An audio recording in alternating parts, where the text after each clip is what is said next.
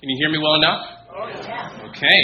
All right. Good morning again. Good morning. Okay. My name is Father Jamal Scarlett, as Father Wagner had mentioned. I come from San Diego, California. That is home base for us. We're so grateful to be here. We're actually coming from Virginia. That was our last duty station. I was stationed on board an aircraft carrier there for 3 years. And so we've found our home here in Chesterfield. I work out of the Ray Federal Building out in St. Louis in the downtown area. So grateful to be with you this morning. Thankful for my wife and my kids and my mother-in-law who is here. She celebrated her birthday just yesterday. If you can give her a hand. Thank you. I will not be before you long. We are going to be spending the bulk of our time this morning in the 1 Timothy text, but the lectionary has us reading 1 Timothy 6:11 through 19. We're going to go back and provide some context there. So if you can go into your pew Bibles, if you have them. If not, you can just listen along. We'll read verses 6 through 10 to provide some context for our sermon this morning. 1 Timothy chapter 6:10, or 6:5 through 10, rather. That's on page 992 of your pew Bibles, I believe.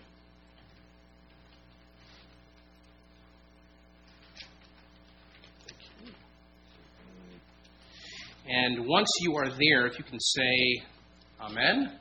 Okay. Very well. Okay. So 1 Timothy chapter 6, verses 5 through 10, or actually 6 through 10, rather. Now there is great gain in godliness with contentment. For we brought nothing into the world, and we cannot take anything out of the world. But if we have food and clothing, with these we will be content. But those who desire to be rich fall into temptation, into a snare, into many senseless and harmful desires that plunge people into ruin and destruction. For the love of money is a root of all kinds of evils.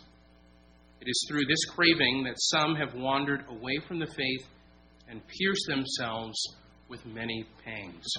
This is the word of the Lord. All right. Well, a few years ago, the online payment system PayPal made an error with the customer's account. This happens from time to time, right? Maybe it's happened to you. A mysterious payment of $50 or $150 or $500 suddenly appears into your account. Or out of your account. That's also a thing, too. Thank you. And if you're honest, you don't spend the money because you know that it's not yours. Right? And so you contact the bank or contact PayPal, whoever it is, and get that sorted out. Well, in this case, Chris Reynolds, a public relations executive from Pennsylvania, opened his account to find that he had been credited with $92 quadrillion. It's a lot of zeros, right? Talking about it later, he commented about seeing the money in his account. He said this, quote, "It was quite a big surprise." Right. So, like I said, biggest understatement in the history of all understatements. What was not a surprise was that PayPal caught the issue very quickly, and they said, quote, this is in the article, "Obviously, this was an error." Right? I don't think even Chris Reynolds could have argued with that. Right? An amount that big must have been an error. No mysterious benefactor with that kind of amount. Well, I wonder this morning how you would feel if $92 quadrillion suddenly appeared in your bank account. Right? Would you? I would laugh too. Would you see it as a mysterious blessing, something wonderful that's happened? Right? Would it be a good thing, the ultimate get-rich-quick event that's happened to you? Right? To suddenly be rich and to have all of this money. Well, let me hold maybe just 1 quadrillion. But no. Suddenly grew rich and have all this money, right? And well, as we open this letter that Paul pens to his son in the Lord, Timothy, we find that Paul's words should give us pause, because he wants us to see that riches aren't all they're cracked up to be, right? In fact, as we read these words from Paul to Timothy, we hear that we have a choice, and we can desire and pursue riches at all cost, or we can desire and pursue God to its full and ultimate and eternal end. Right? The Apostle Paul is coming to the end of his letter to Timothy. For those who do not know, Timothy is a church leader, a pastor in Ephesus, which is what we would now call in our modern day Turkey. And Paul has been talking to Timothy about his role as a pastor, and he's identified these false teachers that have come into the church and have been spreading false ideas around. In particular, he highlights that these teachers tend to think that godliness, according to verse 5, is a means of financial gain. And so it goes without saying what was happening there in the first century also tends to rear its head here even in the 21st century, that there are church leaders among us that have the same idea as these false teachers, that somehow godliness and Christian ministry can be a way to financial gain. Early in our Christian life, Janice is my wife, we were being discipled by a young man who attended the same church that we did out in California. And one day, this young man invited us to attend an evening youth revival at a local church. And the evangelist that was brought in to speak to us, as you can imagine, his methods were not, let's say, conventional. After what seemed like forever, it was a long time, y'all. He makes a call to come down to be healed for whatever was ailing them, whatever was ailing the congregation or the gathered community at the time, which, so I say to myself, okay, it's entirely fine to call for healing. That's scriptural. James talks about that a lot. And so he opens that time by saying this. He says, we're going to make a call for healing prayer. Now, let's start with those who feel it in their spirit to give to the Lord $100. This is not a joke. I wish it was. It's very true, and it's very funny, too. If you're willing to give the Lord a Benjamin Franklin, please come down and receive your healing. Yeah. Once he prayed for these folks, he proceeded to call those who were willing to give $50, and then $20, and then $10, and then $5, and then $1, right? And after all of that, he says to the congregation, now, if you are broker than the 10 Commandments, come forward and get your healing, right? We all but fell out of our chairs. Right? This man had just fleeced this congregation. He had just used his platform as a means of financial gain. Joking aside, the same desire for financial gain doesn't simply reside in that pastor. It lives within our own hearts. You see, what Paul has some sobering words for us in verse 9. What does it say? It says, but those who desire to be rich, they fall into temptation, into a snare, into many senseless and harmful desires that plunge people into ruin and destruction. Paul wants us to see that the desire to be rich, to pursue riches at all cost, is a desire to go down a very dangerous path.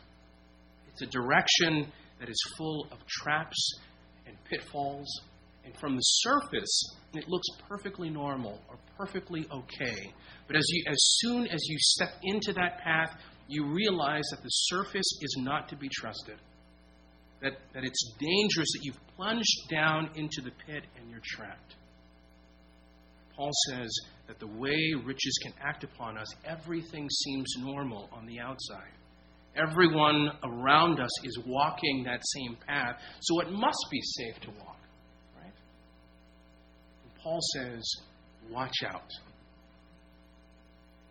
Verse 10, for the love of money is a root of all kinds of evil. And this verse is very well known, probably well known to every single person in this room. But if you're like me, you've heard it said, you've heard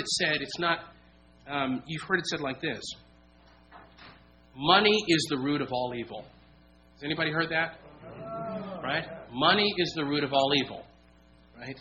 That's often how it's said, but that's not what Paul is saying here in this passage. Right? First of all, he says that it is a singular root, one of many roots of all kinds of evil. Right? There are evils in this world where money do not play a part. And that is to say that money is not the source of every evil that we come into contact with. Money can be used, or money is used as a tool. It's neither good, it's not bad. It's something that God has given us to use, but once you make it the chief end of your life, then you're on shaky ground. Why? Right? Because that money becomes an idol. And when we idolize money, it has the ability to capture our affections. It has the ability to capture our hearts, to capture our loves. And when it captures our affections, it begins to grow roots that bring forth ungodly fruit in our lives. It tends to drive out the love of God. And it's easy to think, at least in our 21st century, in our day and age, why can't we do both? Right? Why can't we do both? Why can't we love money and pursue riches and love God and do all of that at the same time? Well, because Jesus doesn't give us that option. Right? Jesus tells us that no one can serve two masters, that you'll either love money or you'll love God, and Paul is telling us the very same thing. Paul says in verse 10 that some of those folks who've decided to pursue riches, that through this craving, that some have wandered away from the faith. Right? They've left Jesus behind, and therefore they've pierced themselves with many griefs. The translators here have put it very, very mildly. The word pierced in Greek that Paul uses here literally means to be skewered on a spit and to be slow roasted. Right? In 2014, I was commissioned as a naval officer, and after the ceremony, we had a very big party at my mom's house, and my mother-in-law, God bless her, surprised us with what's called a lechon. Does anybody know what a lechon is? One person. Well, that's all right. I'm going to tell you. Lechon, it's a Filipino delicacy, where a large pig is marinated for days and days, stuffed and slow roasted for days. I tell you, it's a little piece of heaven. And that's really the image that Paul is asking us to remember. The love of money drives out the love of God and leads us literally to barbecue ourselves. Now, this is vital for us to hear, because the love of money is a very subtle attraction. It lures us in. It draws us very gradually. Right? It doesn't hit us all at once. It's often without our notice of it. So it's good for us to take an inventory, especially when money tempts us to serve it and not God. So what does that look like for us practically here, as we're living our lives, trying to pursue God in our everyday lives? What does it look like practically in the Christian life? I'm glad you asked. Right? For that, we'll have to turn to the last three verses of our text. If you can go with me, if you can go to your pamphlets, to verses 17 to 19, and I will read that for us. Verses 17 to 19.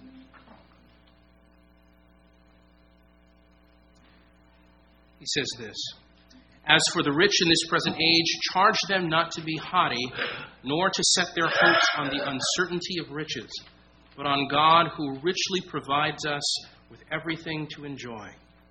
They are to do good, to be rich in good works, to be generous and ready to share, thus storing up treasure for themselves as a good foundation for the future, so that they may take hold of that which is truly life. And Paul says, use your riches to be godly by investing in other people and giving it away. And being rich, and I need to say this maybe twice, I said this in the last service, being rich is not sinful. I have to say that again. Being rich is not sinful. Right? In fact, Paul accepts the presence of wealthy Christians in the church. He doesn't argue for them to be rebuked or to be excommunicated simply because they're rich. Right? No, he just insists that rich people display a Christian attitude toward their wealth, and that consists of three things. And the first thing, these are my 3 points. The first thing is humility. Verse 17, Paul says to Timothy, command them or charge them not to be haughty or arrogant. Right? It's all too easy to allow access to status symbols to make me contemptuous toward other people. And we can make our careers, our cars, our homes, our educations, our vacations, our clothes, badges of pride. You may mention something to someone about your job, and you know their estimate of you will go up. Because that's how people's minds work. Right? And Paul says that it's a foolish thing to do because riches are so uncertain. Right? As verse 17 makes clear. As Jesus reminds us here in Matthew, we are not to lay up treasure on earth where moth or dust corrupt, where robbers come in and steal. John Stott, in his commentary, he says this about this passage. He says, many have gone to bed rich and woken up poor.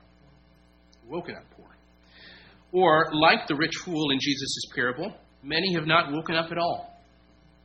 So be humble because your wealth is precarious. It has wings. End quote. Right?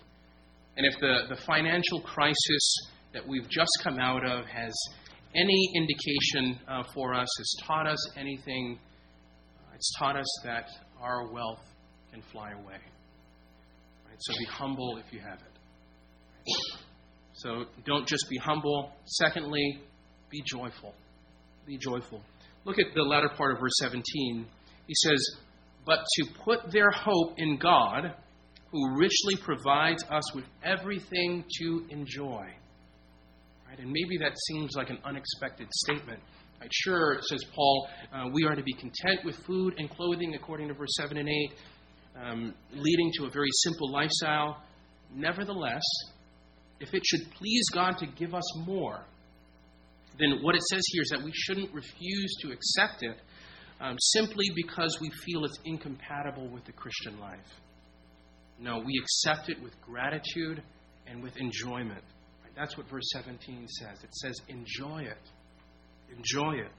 God gives us all things for our enjoyment. The material world is a part of God's good creation, so accept it, accept wealth as the divine generosity that it represents.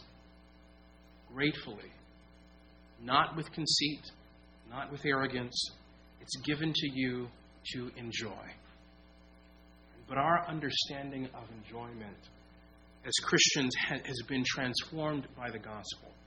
Right? So it's joyfully investing in the things that are truly life, the things that are truly life-giving and eternal. A man was on vacation taking a walk outside his hotel, and suddenly he heard the screams of a woman kneeling in front of a child. The man was told that the child had swallowed a coin. Seizing the child by the heels, the man held him up, gave him a few shakes, and a quarter dropped into the sidewalk. And, "Oh, thank you, sir," cried the woman. "You seem to know just how to get it out of him. Are you a doctor?" "No, ma'am," replied the man. "I'm with the Internal Revenue Service."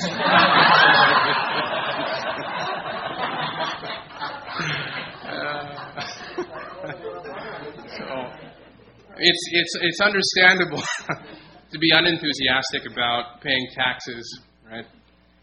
But when it comes to giving to the Lord, we should have a joyful spirit. We should be enjoying what God has given us. After all, He's given us every good thing that we have. Amen? So I am called to be humble with my wealth, joyful with my wealth. And lastly, God calls us to be generous. Look at verse 18 with me again. They are to do good, to be rich in good works, to be generous and ready to share. Right? And that's the question here. Are we generous? Are we rich in good works? In the world's terms, in the West, we are very wealthy. All of us have a certain percentage of wealth. But are we generous? Paul admonishes us here not to neglect the good that you can do with your wealth. The Anglican Relief Development Fund and the Jurisdiction of Armed Forces and Chaplaincy, that's the arm of the Anglican Church in North America that I'm a part of. We've come together to support a relief effort in Guatemala. For those who are not aware, Guatemala is still reeling from a 36-year civil war where hundreds of thousands of Guatemalans were disappeared or were killed. Extortion, powerful crime organizations, gang violence, and high levels of impunity fuel the chaos that exists in that country. Father Dana Kraft is an Anglican priest who in 2013 answered the call to serve the least and the lost in that community. And after a few months of being in the country, God led him and other Guatemalans to begin a church in the Guatemala city dump, arguably the most dangerous place in the country. With the economy ravaged by corruption, many families consider the dump home. Right? And so mothers have been left to raise children because their husbands or the men are often forced to join gangs or crime syndicates, or else they become the targets of gang violence. And so within the last 6 years, Father Dana and fellow Guatemalans established what's called Cristo mi Redentor, which is Christ my Redeemer Anglican Church, where over 500 members are gathering on Sunday morning to receive word and sacrament. Right? It's been a refuge for over 38 families. It's a refuge center. And the church also works with the local and U.S. agencies to provide medical care, dental care, eye care for many within that community that would go without had it not been for that ministry. They have also opened up a second church in the middle class area of Guatemala City, and that ministry came out of a need to worship and a desire to reach the city dump as well. And so their offerings, their giving offsets the cost of that ministry done in the city. Right? But an undertaking that important, that vast, cannot be carried out by one church alone. Right? They need partners. And I had a chance to sit down with Father Dana, say about a few months ago. We were at a meeting, and he had flown in from Guatemala. And I talked to him. I said, hey, I asked him what he thought he needed. And he said, without any equivocation, he said, we need two things. He said, we need your prayers, and we need your resources. We need money to fund what God is doing here in this city. I think he's right. So the question is, what about your generosity? We must not be like the rich man in Luke 16 who willfully decides to leave the man Lazarus languishing in his predicament. We need to be investing our wealth in good deeds. That's the key. And the truth is that you don't have to go to Guatemala in order to see or to help people in need. We can drive 15 minutes northeast and find that there are many ways that we can join God in being generous. Dr. McClyman doesn't know I'm going to say this, but I'm going to say it anyway. He started a prayer walking ministry that needs your prayers, that may require or may need you to begin to intercede on behalf of our city. and may need your financial assistance in the future. Right? As you know, our church also is in the middle of a capital campaign in order to expand our sanctuary and provide access to those who are less mobile, bolster our education and discipleship programs. I've only been here for a couple of months, but I see in the bulletins on a weekly basis how generous this church has been in that capital campaign giving. And so I only encourage you to continue to do that. We are investing in the future. Right? Our investment in Lazarus is a kingdom investment that we are being called into. And Paul says that when we do that, we are storing up treasures for ourselves as a good foundation for the future, so that we may take hold of that which is truly life. There is a way, though, to use your wealth that forfeits eternal life. Not because eternal life is bought, but because the use of your money shows where your hope is. Right? So use your wealth wisely. Don't desire to be rich, but be content with the simple necessities of life. But if God desires to bless you in that predicament, use it for His glory and for our good, for the church's good, but for the greater good of God. Set your hope on Him. Guard yourself from pride and idolatry, and let your joy in God overflow in a wealth of liberality to a lost and to a needy world. Amen. Amen. Let us pray. Almighty God, hear our prayers this morning and make us faithful stewards of the fragile riches of this earth, so that we may be entrusted with the riches of heaven. In the name of the Father, and of the Son, and of the Holy Spirit. Amen.